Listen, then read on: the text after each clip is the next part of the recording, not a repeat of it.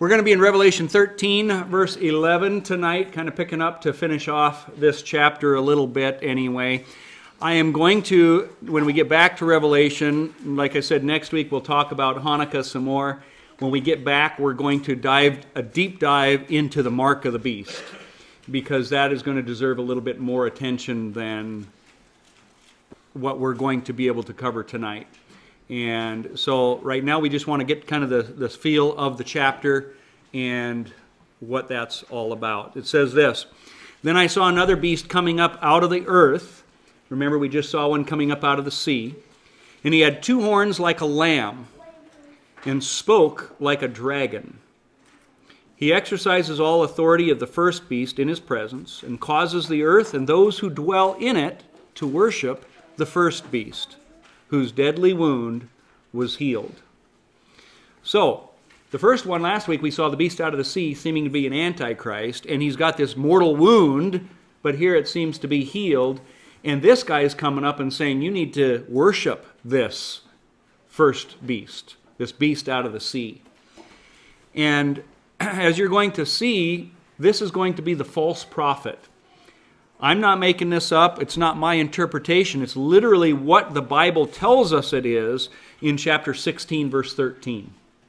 You're going to see this beast is identified as the false prophet. So we don't have to wonder. Now, the first one seemed to be the Antichrist. As I said, Satan mimics everything, and we have an evil trinity. Okay, the Antichrist. Now here's an anti-Holy Spirit. And then the dragon is the anti-God. And so all three are in cahoots, all three work together, but the dragon is the one that has the ultimate authority, who gives the power to the Antichrist, and the Antichrist gives the power to the false prophet, and the false prophet then points back to the Antichrist. In essence, there's a lesson to be learned there in what the Holy Spirit is supposed to do in our lives. Today, there's a lot of talk about the Holy Spirit, and I fully believe in the Holy Spirit. I think I'm not a cessationalist, but there is such an abuse of the Holy Spirit, and I think the biggest abuse of it is this.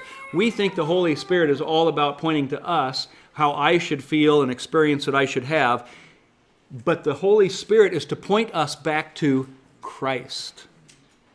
And that's exactly what we see the devil doing here as well, or the false prophet, pointing back to the Antichrist, demanding and pointing them to worship him. So,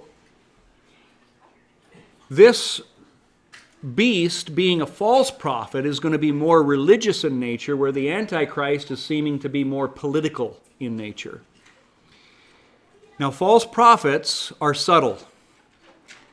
I believe that we have all probably been around false prophets, and we think, oh, prophets, those are the times of the end. No, the Bible warns us, as you're about to see, to watch out for false prophets that come. Well, let's just read it. Matthew 7:15 and 16 here in the middle. It says, "Watch out for false prophets. They come to you in sheep's clothing." Interestingly, this one speaks like a dragon, but it's like a lamb, coming in sheep's clothing, but is going to speak with the venom of a serpent, in a sense. That's what happens in churches today. There are many false prophets who come looking like a lamb, looking as if they're Christians, claiming to be Christians, but their doctrine and theology will be unbiblical. It will be man-centered. It won't point to Christ. It'll point to you.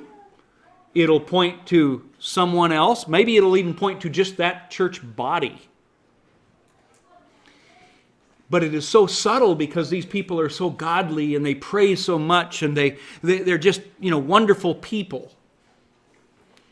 That's the kind of person this false prophet is, and that's what you have to watch out for. I don't care how nice you are, how much you pray, maybe even how much it seems that you obey and are following God. But in the secret life, you've got sin dwelling in your home, pornography, or maybe even other sins that are there. That's the kind of thing a false prophet will be like. The sins are going to be hidden. Now, don't get me wrong, I'm not saying that every person who's caught up in some sin is a false prophet. But what I'm saying is a false prophet is going to be like that, will be caught up in sin. They will not be following God. They will pretend to follow God. That's what it means to look like a lamb, but to speak like a dragon, ultimately. So, thinking about this week, just listening to some news, I was driving home from Broken Bow, and I was just hearing just the ungodliness of what goes on in our country and from the leaders. And I just thought, oh, God, just wipe them out. And I went to pick up some TVs at Best Buy for the museum, and I'm coming out, and there's this girl coming out, and she's bawling. And I don't know if a boyfriend, a brother, or something also. And I just thought, oh, I should go pray, but the boyfriend was kind of walking away, and it's like I didn't know what to do. And so I just prayed for her in my heart, didn't go over there, and I was kicking myself afterwards. I should have gone over and prayed with her and just talked to her. But my initial feeling was, Lord, all the pain and all the suffering that goes on in this world, it's like if you just come and put an end to it. And then I realized, but if he does that, there's still, obviously because his timing is best, there are still people who will turn to the Lord who haven't yet. Then I thought, well then, sure, just wipe out the evil ones, Lord. But that's not the heart that we're supposed to have either. We're supposed to pray for our enemies. And it was kind of convicting, but it made me realize the evils that are going on today are so illogical. I mean, who in their right mind would think that some of the laws that our president is talking about in, we're supposed to be watching out and protecting our children, and thinking that allowing them to do transgender mutilation and all of these things to their bodies, that somehow that's protecting them.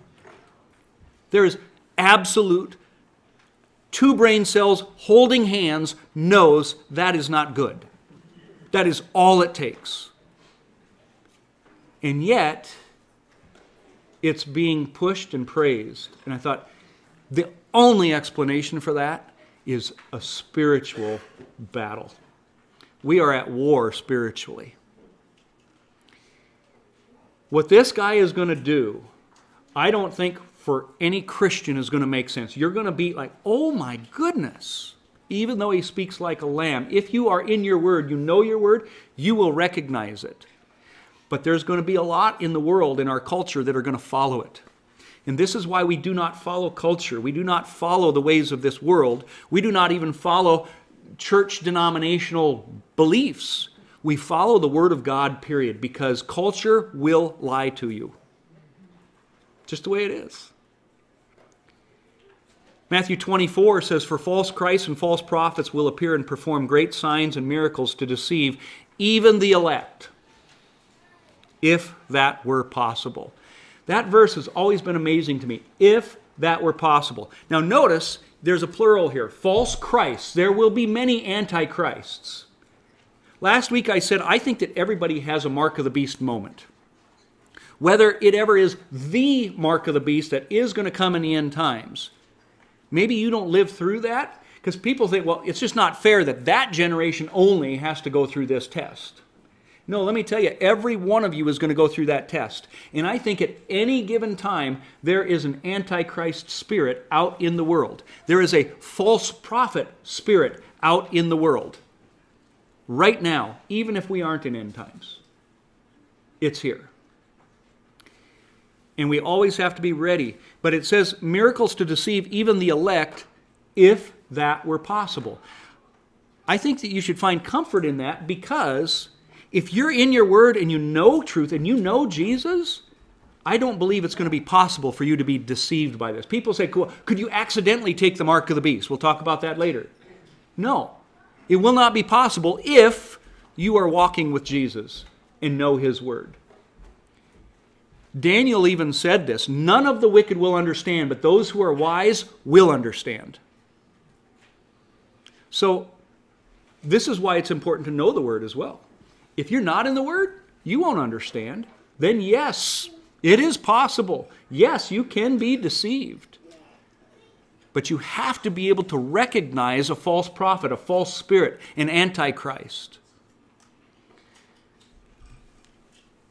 2 Thessalonians 2, 9 and 10 says, the coming of the lawless one will be in accordance with the work of Satan. Now, first of all, I'm amazed at how many people tell me the law is gone. You know what that would be defined as? Lawless. The Antichrist is going to have a lawless spirit. If the law is gone, how do you define lawlessness? Okay, Scripture defines it as sin is lawlessness. And so, how do you know what sin is? By the law. I'm not preaching salvation by works. You all know that. But I am preaching works because of salvation. Faith without works is dead. The coming of the lawless one will be in accordance with the work of Satan displayed in all kinds of counterfeit miracles. That's interesting too. I mean, a counterfeit miracle, I kind of feel like miracles are miracles and wow, but a counterfeit one means that it's false. It's not really true. Not sure I understand that fully. But I can tell you this, that it will be something that is going to persuade many to follow him. This too is why miracle signs and wonders never should bring anybody to faith, because anybody can do those. Pharaoh's sorcerers. Exactly. Yeah, Pharaoh's sorcerers is a perfect example. We don't believe because of signs. We don't believe because of experiences. We believe because of faith in the Word of God, standing that as a foundation. And remember, the Word of God is Jesus Christ, Yeshua. It goes on, and in every sort of evil that deceives those who are perishing. Evil that deceives those who are perishing. Today, in the message we listened to, he was talking about what is Ashley Madison website when it connected to adultery and the statistics that were just terrible of how many men and women in marriages have thought about adultery or would have an adulterous relationship if they knew they wouldn't get caught and all of these kinds of things. But the Ashley Madison website is basically a website where people go to have an affair. But they justify it because of their evil deeds, their evil desires. I see that every sort of evil that deceives, the pornography that is on the internet out there, everywhere it can go, coming in and trying to deceive our children, deceive your husbands, to deceive perhaps even some wives. That's the thing that I see, that evil that deceives those that are perishing. It deceives you by thinking, oh, I can handle this. It's just one picture. Oh, I can handle looking at that girl over there that's got her miniskirt on or whatever it is. I can handle looking at that. I'm not having an affair. I'm not doing anything. It's just eye candy. I can handle that. No, that's the kind of evil that deceives, because adultery isn't just the act. As Jesus said in Matthew 5, it is the thought even. And this is what we see happening. The devil is going to have all of this. The false prophet is going to use all of these desires of the flesh, justify them, telling you it's okay, you deserve this, as that website did. That you know what somebody does in private is their own business, and it should be lawful. There's nothing wrong with doing what you want to do in your own time, in your own house, in your own privacy, because it doesn't hurt anybody else. It's your life. No. Try telling Achan that. Right? Achan's sin didn't just affect him. His whole family died because of it, as well as others in the community. They perish because they refuse to love the truth and so be saved. This is the sort of thing the false prophet and the Antichrist are going to be pushing. And people will perish. Why? Because of one reason. They refuse to love truth. What is truth? Only one thing. Your experience isn't truth. Your feelings certainly are not truth. The Word of God is truth. And if you don't love the Word of God, let me tell you, you should be afraid, because you can easily be deceived. You need to be in the Word. You need to love that Word. And it's easy for, I love the Word, I love the Word. How much time do you spend in it? Versus how much time you spend on TV or in some screen or maybe whatever your hobby is. Where your heart is, that's where your God is. You can say all you want, you love the Word, but the reality of it is, the proof is in the pudding. The time you put into it. That'll tell you how much you love the Word.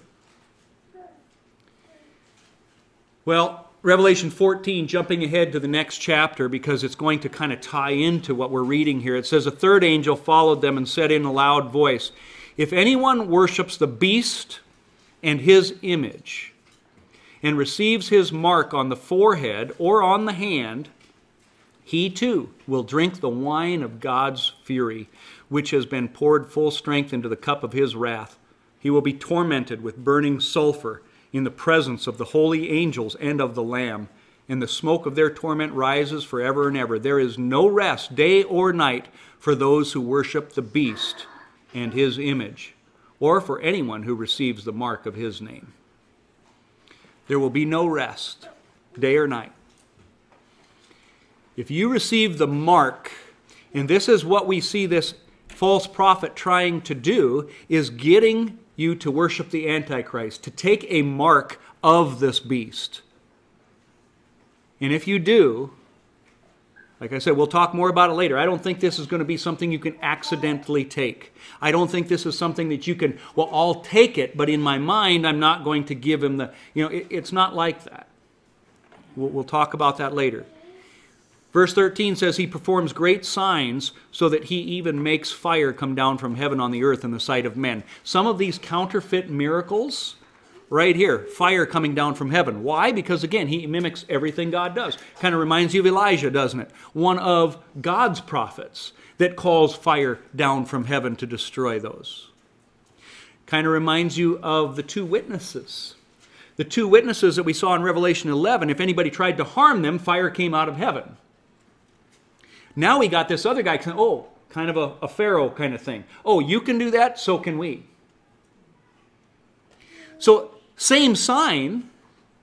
How do you know which one's going to be real and which one's going to be counterfeit? By loving the truth. People, and this is what's happened in the church with the Holy Spirit. Oh, I got this, the Holy Spirit, it's making me fall down and laugh and bark like a dog. But it felt wonderful. It's got to be God.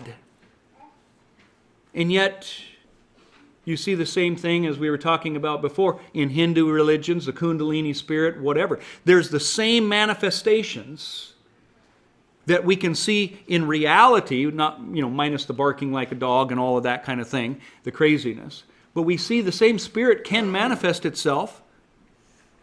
How do you know which one? By going to the Word, by loving the truth.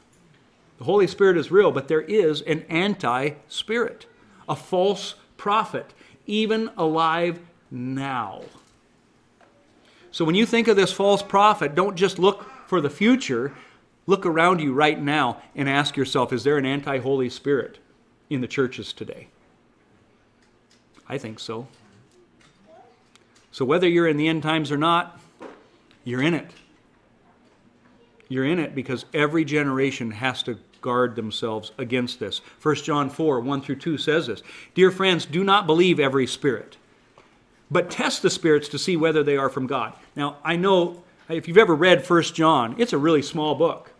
And so this probably will never really happen. He just needed to fill some space because he couldn't, compare or compete with the rest of the people writing, right? So I'm sure this will never, ever happen. Equal time. Yeah. No, he's writing this because it's reality, and how many people today take this seriously?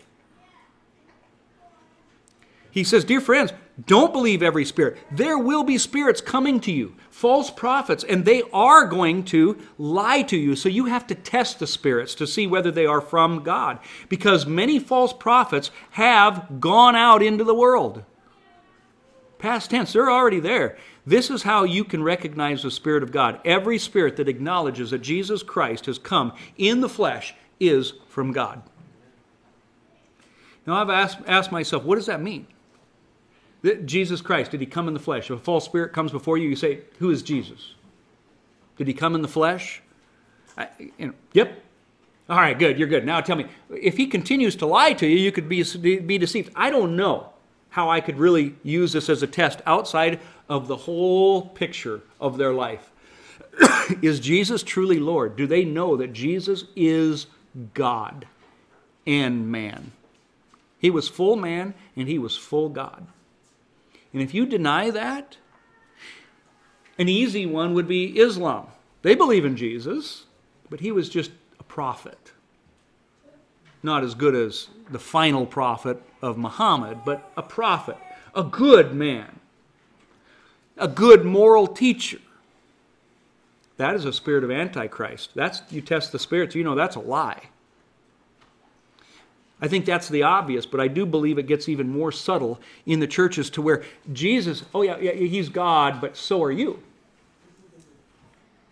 Right?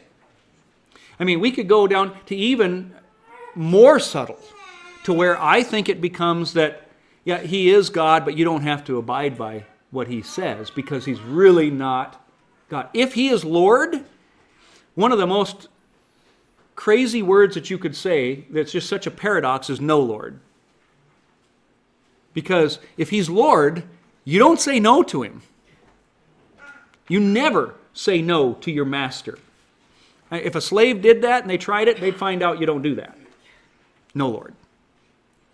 If he is truly Lord, truly God, there will be a reflection of that in their life. And that's why I think you have to take this verse in connection with other verses that say a tree is judged by its fruit. You will know them by their fruit. You take the full context of the Scriptures, not just this one thing, and say, all right, who is Jesus? Which, by the way, I had an interesting thing that when I was teaching, I would ask kids that I found very fascinating. Now, by no means am I saying this is foolproof or anything, but I would ask them, who is Jesus? And it was kind of interesting, the difference that I would see. You could tell kids that were more spiritual and those that were less spiritual. Okay, they seemed to all be Christians, but it was interesting because these would be the answers I'd get. He is the Son of God. Okay, he is just all the typical doctrinal answers. And then there were those kids who said, he is my best friend. He is my Savior. He is my hope. And it was those spiritual kids that would give me those answers. Because, you see, even even the devil knows that Jesus is God. But it's not his Lord. Not his friend, not his Savior. There's a personal aspect to that that's so important. So, anyway, going back to this text, we see that to validate the authority of this second beast, these miracles are given. But Jesus said, miracle signs and wonders do not bring faith. A wicked and adulterous generation seeks a sign. So don't look for signs and wonders to determine whether a person is good or not.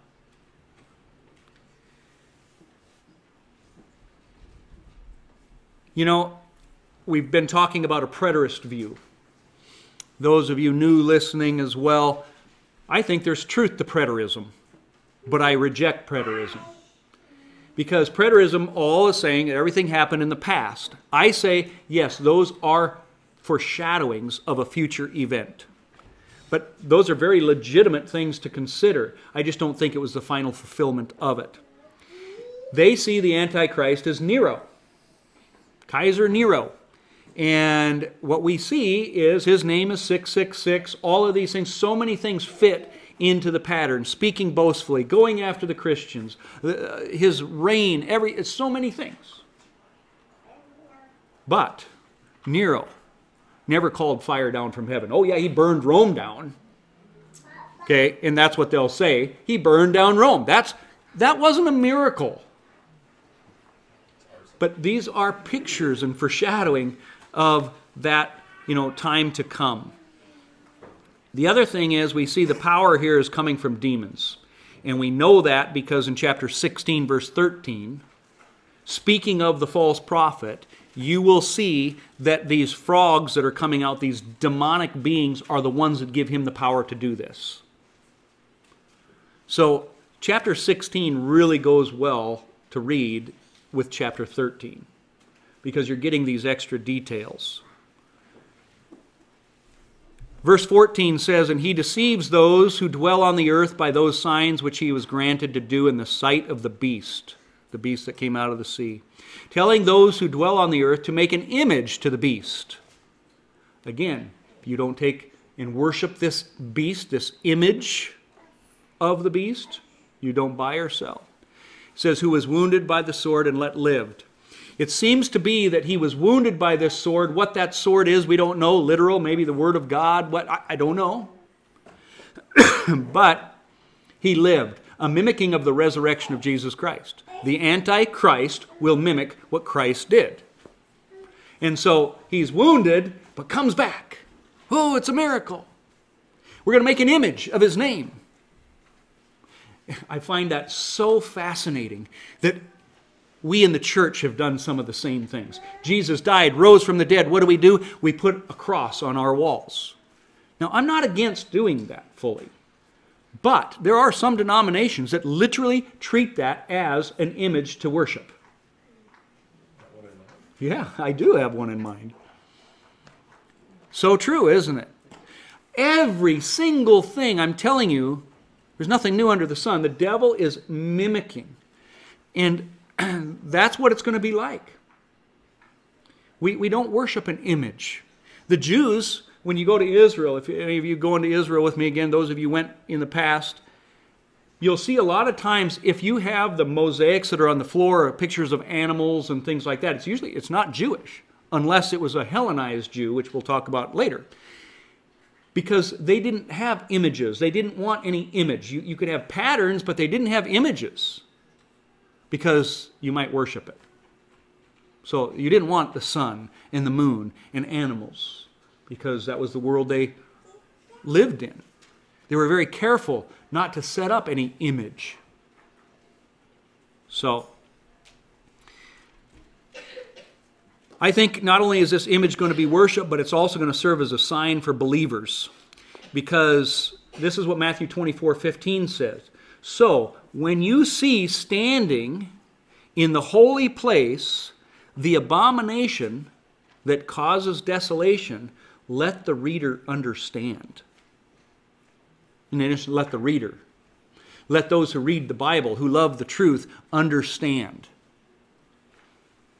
And he says this is the one spoken of by the prophet Daniel. So people can say, hey, Titus, or, well, let me go back, Antiochus, which will be a Hanukkah thing, fulfilled that. Daniel, any commentator that you will pick up, when you read the book of Daniel, is going to tell you that that third beast in the Greek kingdom will be, after Alexander the Great dying, one of the ribs will be Antiochus Epiphanes, Antiochus IV. Fits it to an absolute T. But that's 164, 165 BC.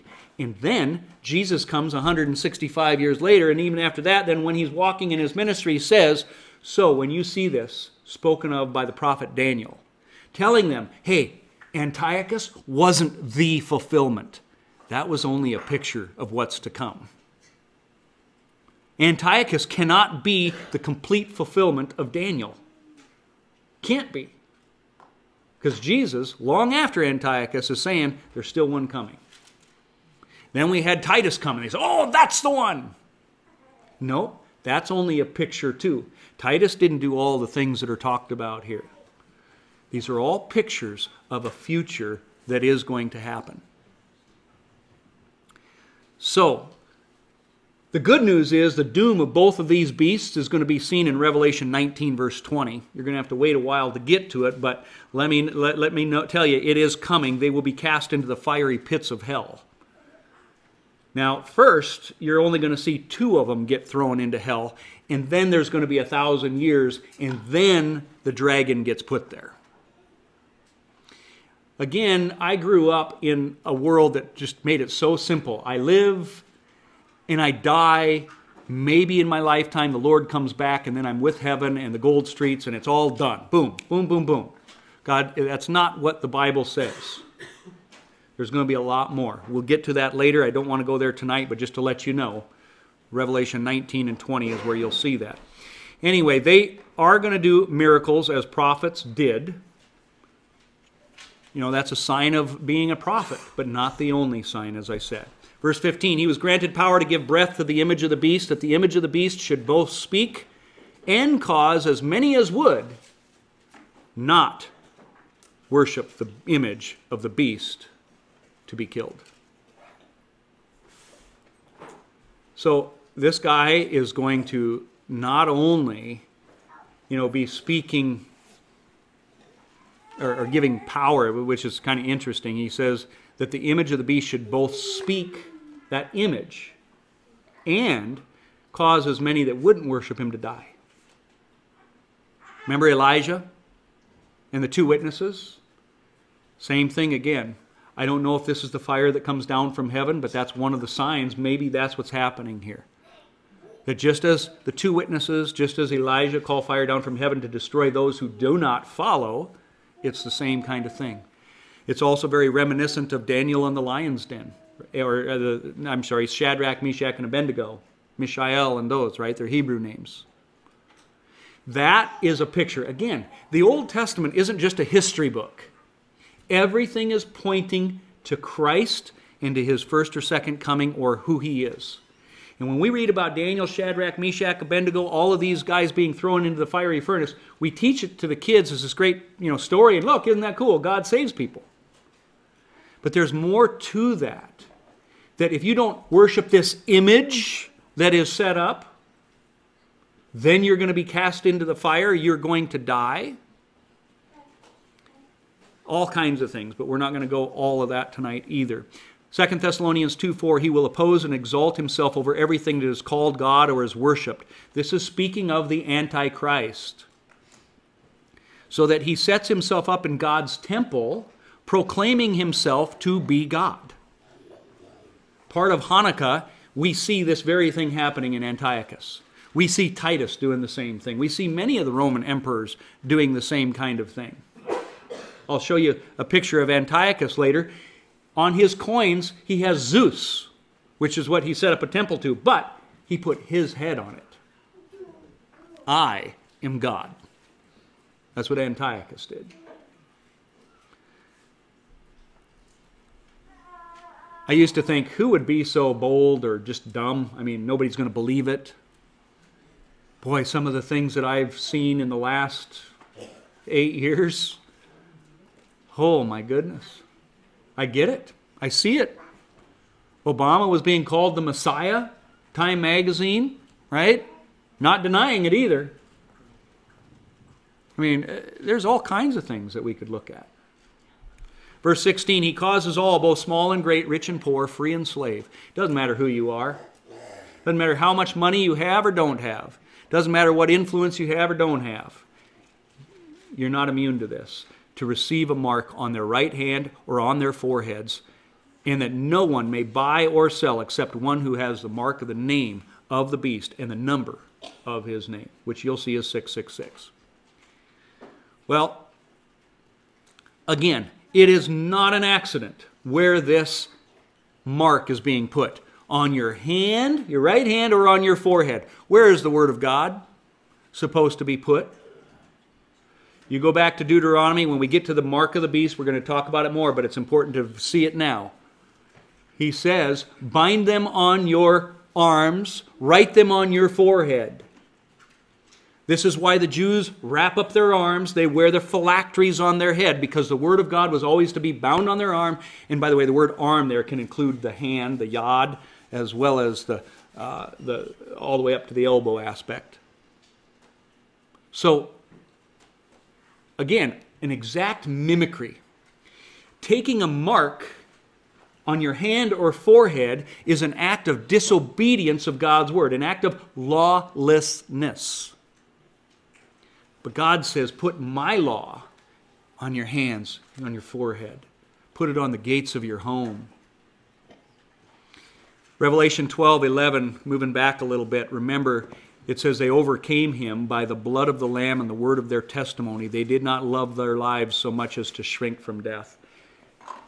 The way that we're going to overcome is by one thing. Not by how many guns you can store up, not by how much food you can store up. I'm not saying that that's not a good thing to do.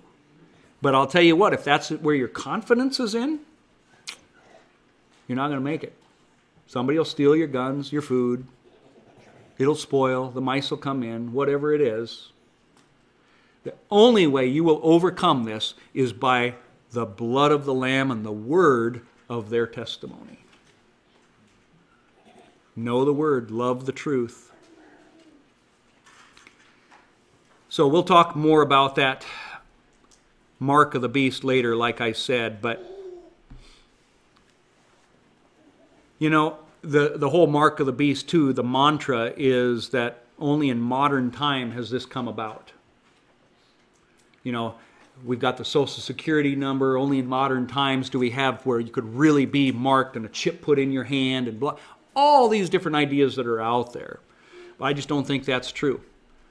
We saw many emperors that I will talk about maybe later that literally branded like their names and branded people on the forehead or in the right hand of the past. Okay? And if you did not have that, you could not go to the marketplace and buy, or actually it was actually the opposite. If you had it, it was a mark that you couldn't buy in some senses because you were marked as not being loyal to the emperor. So, like I said, I'm not going to get into that too much. But what are you going to do then? Well, Elijah, when he had no food, the ravens came and fed him. You know, when you didn't have any water in the desert, came out of the rocks, or the rock, which was Christ, as 1 Corinthians tells us. Christ provides. I mean, we could go through all kinds of examples. The widow of Zarephath, the oil and the flour, right? Go gather some things, and it just never ends. Just, you know, wow, I thought I only had a quart left. I filled 30 gallons of this, right? Whatever. God will take care.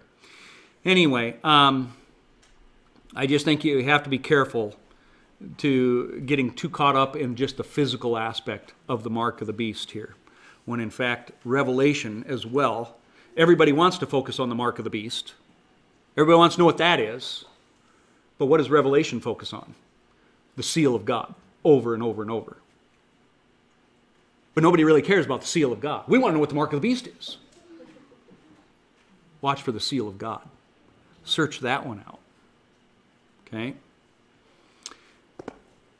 We're all going to die, either at the hand of men or at the hand of God. Why delay heaven? Right? I mean, I think that's another attitude that we have to have, is not to love their life as much as to shrink from death here, as it said in Revelation 12. Is there really something in this world that you love so much that's going to be better than what heaven is going to provide? I mean, if there is, let me know, because I'm really curious what that could be. There is nothing in this world, and I mean nothing, that is going to outshine, outjoy heaven. And yet, we're like, no, mine. Right? Anyway, like I said, much more than outward symbol. We'll get to it. Closing out here. Here is wisdom. Let him who has understanding calculate the number of the beast, for it is the number of man. His number is 666. If you take the Hebrew letters, every Hebrew letter is assigned a number. Has been throughout, I don't know how long, it goes way back, before Christ even. And so people keep trying to calculate the name. Nero, his name did get 666. Now, what is a little bit fascinating to me is this. Nero's name written is Neron Kaiser. Nero Caesar, we would say. You can see the letters NRWNQSR. You add up the value of each of those letters, it equals 666. However, We know John F. Kennedy also was 666. Okay, now, again, you have to play with his name, whether it be something like John F. Kennedy, John Kennedy, JFK, JF Kennedy, but you can get it to be 666. I don't remember which one of those combinations it was, but nonetheless, sometimes we can do that. There have been many of these that the name has added up. Again, I think there's an Antichrist ready at all times, but I think when the time comes, you will understand. But the number of his name isn't going to be as obvious as it is who he claims to be, who he points to worship, the fruit that comes from his life. An interesting thing, though, is the word Rome. Rome in Hebrew is Rometh. In Greek, Latinos. Both of them equal 666. When we get into chapter 16, we're going to talk more about the connection of Rome. All that I know for sure is the Bible points us to Rome, very clearly. Daniel's visions, whether it be the beasts or the statue, the last kingdom is Rome. And it is in that Roman period, kingdom, that we see this rock cut out of the mountain that comes and destroys everything, and then his kingdom is set up. Rome is going to be a focus. How? We'll find out. There are some interesting things, connections when we get to 16, but for now, just note that Rome, whether it be, if it was just in Hebrew, it'd be one thing, but if it's in Hebrew and Greek both, that's kind of like, wow, interesting. 666. Okay? So something just to store in your mind for now. It does seem to imply here, though, that we are to watch for it and that it is going to be something that will be understandable. What it is, for sure, we don't know yet. But it does seem to be that it is going to be something. He says, let him who has understanding calculate the number. It's a number of man.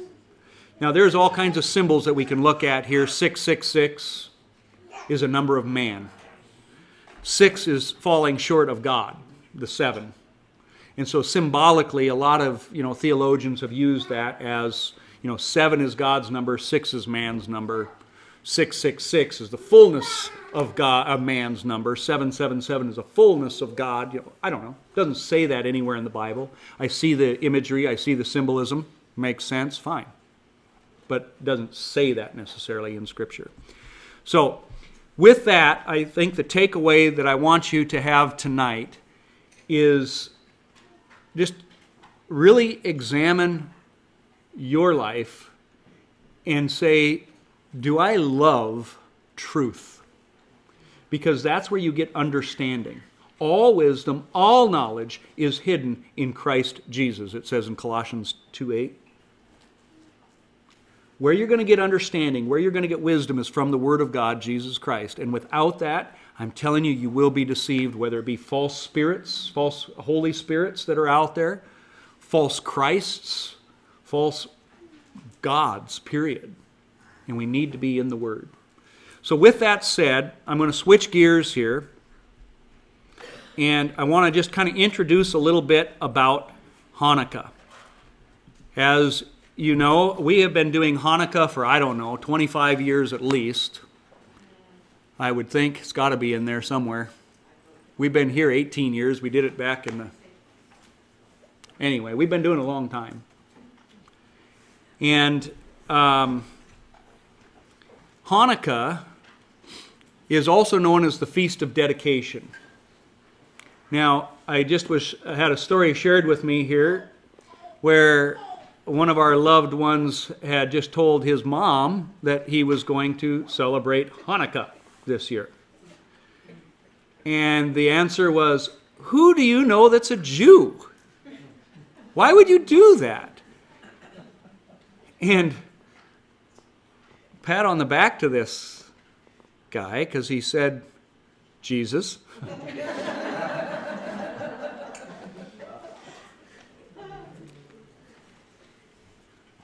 But do you know that when people hear that I do Hanukkah, that is exactly what? That's a Jewish thing. Why would you do that? You're weird. What? Oh, are you going off the rails? Do I need to have an intervention? I mean, what? All of these ideas that are out there. But yet, Hanukkah, while it is not commanded in the Bible as one of the festivals, if you look at Leviticus 23, you're going to see that there are these festivals that are talked about, that are commanded. And I shouldn't really call them all festivals. They're the Moedim of God, the appointed times. And what we see are the spring festivals, as you know. We have Passover, First Fruits, and Shavuot, are known as Pentecost in Greek. All three of those are for the Lord's first coming. Jesus died on Passover, rose on First Fruits, gave the Holy Spirit on Shavuot. The fall festivals, as we just finished here not long ago, we have trumpets, atonement, and Sukkot, or tabernacles. Those all point to God's second coming. Those were the ones that were commanded by God. There are two main ones that were not commanded by God that are in Scripture, but the Jews celebrate to this day: Hanukkah and Purim. We are now at the time of Hanukkah. And people say, well, first of all, it's not commanded, so why would you do it? Well, I don't even do all the others because they're commanded. I do them because I love God. I love the truth. And I love seeing Jesus in them. And I see Jesus in Hanukkah. I see Jesus in Purim. And whereas the world has taken Christmas and made it all about Santa Claus and gifts, presents, lights, Hanukkah is about Jesus. That's it. Okay? For the most part. An aspect of him anyway. And so, while it's not commanded, I want to show you that it is in Scripture.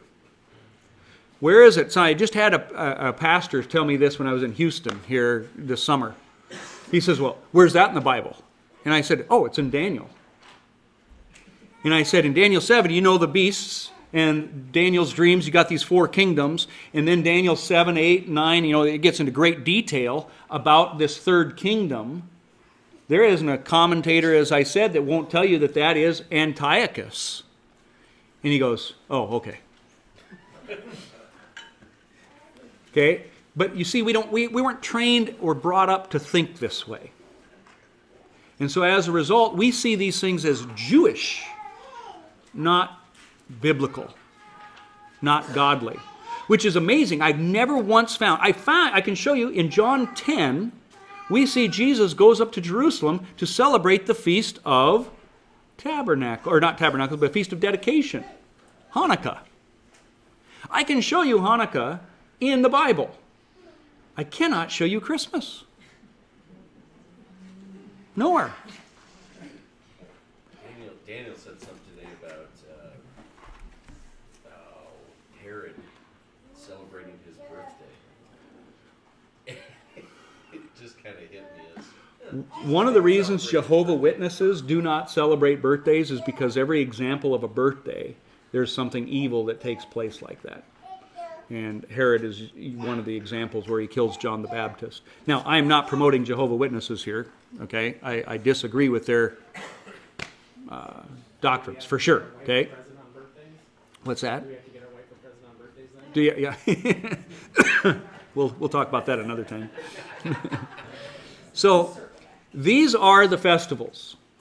Now, again, I'm not just kind of a cheerleader here for Hanukkah. I am a cheerleader for all of the biblical festivals because they are biblical. I am also not one of these persons who's going to tell you, hey, if you celebrate Christmas, you're a pagan and you're sinning and you're doing all these things. But I will tell you this, you are missing out. Okay? I was saying last night to my family that it's kind of funny how Christmas is pretty much Jesus was born, we'll sing some songs and give me my gifts. Hanukkah is so much more than that. One of the reasons I started doing it was because it focused on God and His Word completely.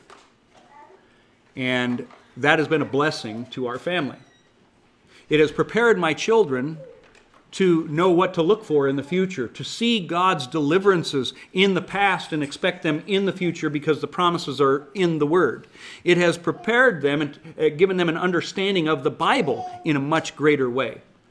You look in the whole book of John, I'll bet that 9 out of 10, if not 9.9 out of 10 Christians could not tell you that, or even know that the entire book of John is pretty much written around festivals. Okay, the blue and the yellow, these chapters, are all during festivals. I think the rest of it was as well. It just doesn't say it outright in the Bible. But almost the entire thing. There's parts of chapter 1 and 2 that I can't prove it.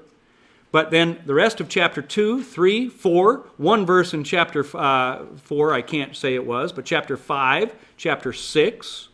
It goes on here in chapter 7. Chapter 10, 11, 12, 13, every one of these is happening at a festival. You tell me that it doesn't mean anything? John 10, one of them being Hanukkah here. Now, as I said, we see the spring festivals show Jesus' first coming, and amazingly so, as you know. We've gone through this, most of you here. The fall festivals are his second coming. But look what I want to show you here. Passover is talked about in John 3 times. Sukkot twice in John. Hanukkah just once in John. Now, I'm going to talk more about what all of this is on Saturday next week. It'll all be on Hanukkah. But today, I just kind of want to show you a little bit of what they do. Some of the traditions. In a real quick nutshell, the whole idea of Hanukkah is a celebration of God's deliverance in the past. As a matter of fact, Zechariah, I can't remember the exact address, is the theme verse, which is not by might or strength, not by my might or strength, but by the Spirit of the Lord. They realized that they were able to win a battle against the Greeks, not because of their own strength, but because God fought for them. And that's the same way life is for us, whether it be the sin that you're battling in your life right now, or whether it be the armed robber breaking into your home. It is not by your strength, but it is by God who lives in you. We can do all things through Christ who lives in me. So what happened was Alexander the Great, okay, this third kingdom of Daniel's visions, he dies at, I think it was 33 years old, and his kingdom was then divided up. One of the areas that was in control then of Judah, Jerusalem area, the Jews, was then controlled by a guy named Antiochus IV. Later calls himself Antiochus Epiphanes, which means God manifest. And so he set himself up as God. As I said, he put his face as Zeus. At first, he was kind of kind to the Jews, but there were these people that were Hellenized. One of the things that the Greeks prided themselves on was not just coming in, conquering, killing, and then starting whatever, but they wanted to change the culture by turning the culture into a Greek culture, and that was called being Hellenized. You think maybe by any small chance that we today have been Hellenized? That virtually everything that we even do in the church almost does not even have biblical origins, like Easter or Christmas, Halloween.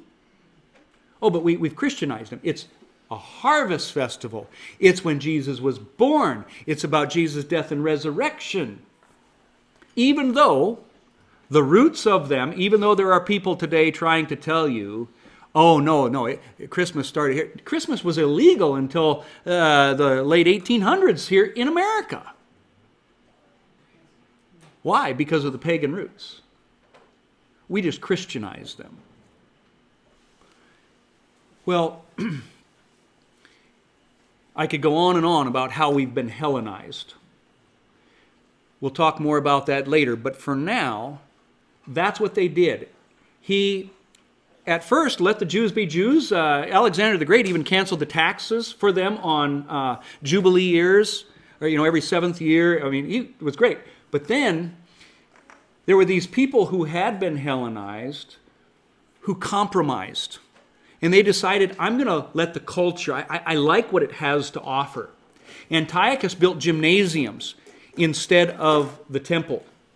He went in, and in other places too, there were these gymnasiums. Now, to you that may not sound like much, but to the Greek, that was a place of debauchery.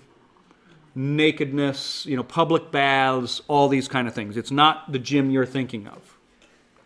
Okay, anyway, you get the picture. And so what happened is people were having fun. The desires of the flesh, they had a means of doing it. It was kind of like Ashley Madison websites, giving them an excuse and a justification to live against the law of God. Antiochus then got them to take on Greek names. So there was a guy named Joshua who turned his name to Jason, a Greek name. And he paid a bribe in order to become a priest. And by the way, this is all history, well-documented history. And so he became a priest. Well, pretty soon, another guy came along and paid a bigger bribe. Well, that caused a revolt among Jason and this other guy, which ticked Antiochus off, which caused Antiochus to come in and get all upset and ended up killing tens of thousands of Jews. And he really got bad then.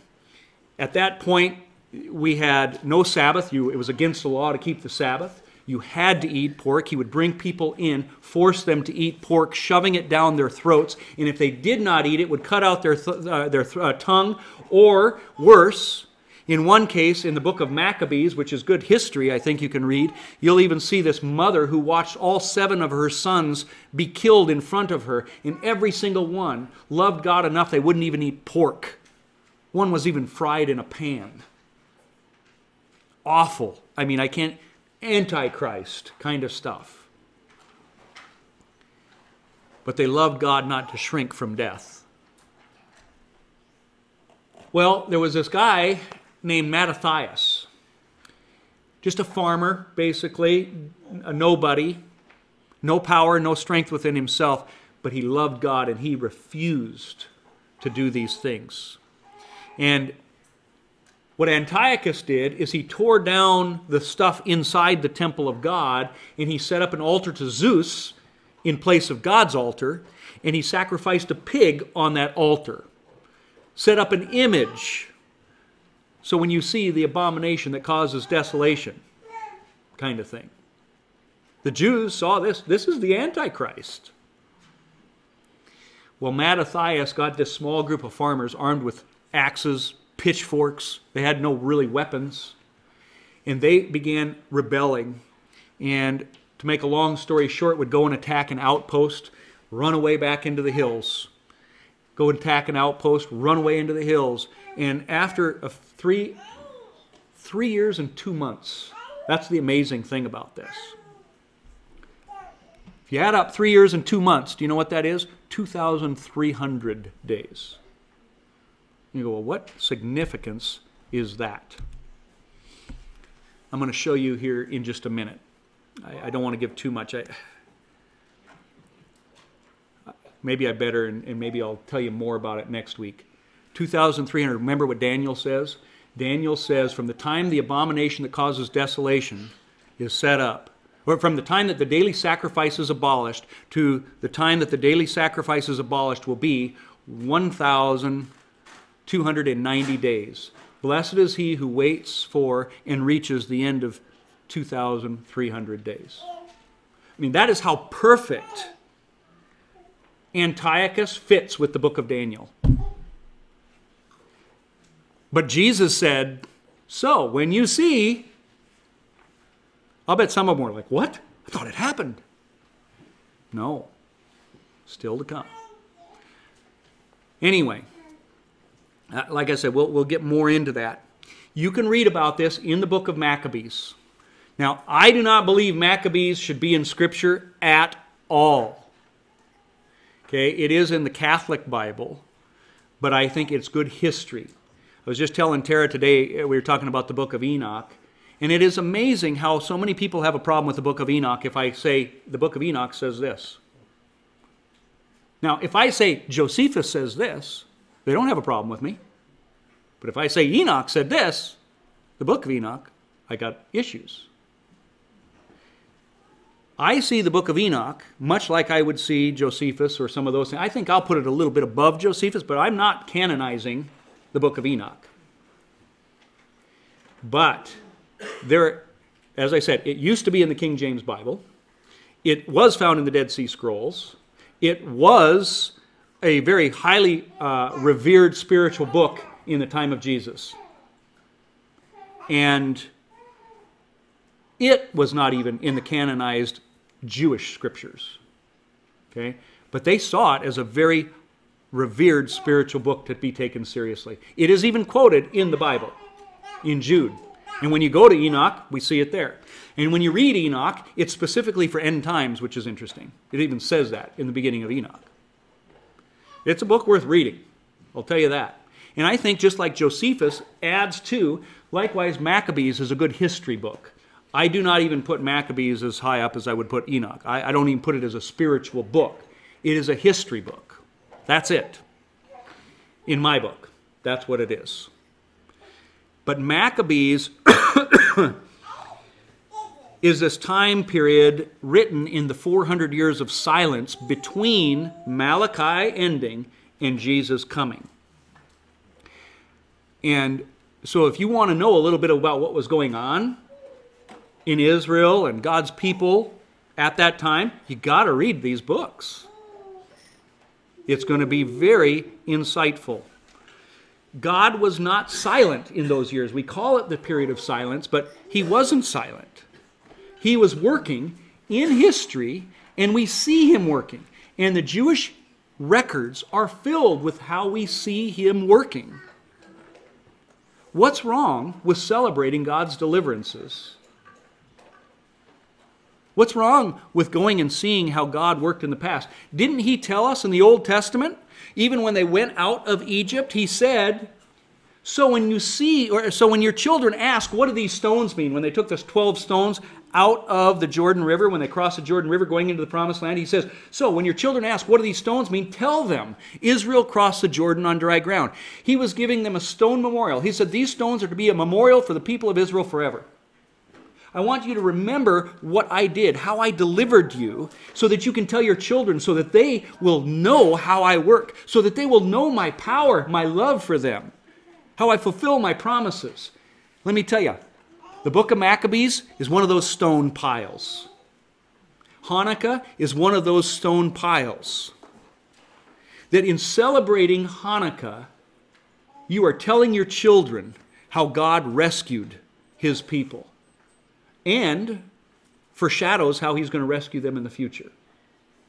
It gives you an understanding of the book of Daniel, which gives you an understanding of the book of Revelation, which is going to help you an understanding to recognize what's going on in end times. Those who have understanding, those who are wise will understand. Why? Because they knew the Bible and they knew God's handiwork, his fingerprints in history. So, I think we're going to close on that. That's giving you a nutshell. I will do this for you, though, before I guess I close. What do we do? I'm going to give you a 2-minute quick rundown in case you guys are starting Hanukkah. There's no prescription in the Bible. So in some sense, do what you want. Okay? There's nothing in the Bible that says you've got to do this, you've got to do that. I can tell you what the Jews do to some extent. We don't even do fully what that is. We've made our own traditions. The point is what is it pointing to? Jesus. And so we have our menorah, which I left over in the house. It's actually a Hanukkah. A menorah has 7 candlesticks or oil things for it. A Hanukkah has 9. One of them is what's called the Shemus candle that's used to light the other 8 ones. There's 8 of them for the 8 days of Hanukkah. We'll talk about why those 8 days on Saturday. But for now, what we do is I have given a list. We have 8 scripture verses, or actually more than verses, but sections of scripture that I give my family every year. And on the first day of Hanukkah, I give them the first day and they have to memorize that. So last night is when we started. And today, the family got together before you guys got here. We were over there. And we'll light our second candle since we are starting our second day. And when we lit the second candle, or we have those lit, all of my family has to go and say that verse. So that we're memorizing Scripture. One year, every Scripture verse was a theme that Jesus was the light of the world. The Word is the light. And we had something for the light, each one, those verses. So at the end of 8 days, they have to have a whole page that we have that's memorized. And we sit down as a family, we have a meal. They have a special, Tara has, each kid gets to kind of pick a meal, or family gets to pick a meal for a night, so she makes a special meal for them. We get together as a family, we do our scripture, we light the candle, there's just a little prayer that we have, and then we eat and enjoy. We get together afterwards. We even do give some gifts. And like we didn't give any gifts tonight, but it is fun to celebrate. Okay? I just don't want gifts to become the focus of it. But it gives us an opportunity. And one of my favorite books is that Family Guide to the Biblical Holidays by Robin Sampson, or whatever her name is. And it'll even have things that you can do each day of Hanukkah, telling you what to do. What I would do for many years is we would give each part, and I'd kind of start telling the story, much like what I did to you. Tomorrow night, you could talk about Alexander the Great and what he did. The next night after that, Antiochus, what he did. The next night after that, you can talk about Judah Maccabee and how he, fought and how God was delivering. You can just divide it up through those 8 nights so that they're learning. But it isn't just about looking at past history. It's also looking at the connections to the New Testament. Because just exactly what Antiochus did, you will find a New Testament verse talking about the Antichrist, speaking boastfully. That's what he did, setting himself up to be God, putting an image. Matthew 24, some of the verses that we looked at. So what I'm doing is I'm training my children as we go through this to recognize the patterns that God has given us throughout history and what Scripture tells us in the Bible about future times.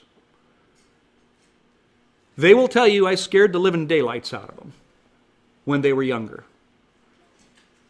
But I think every one of them tell you that they were glad because now they don't live in fear.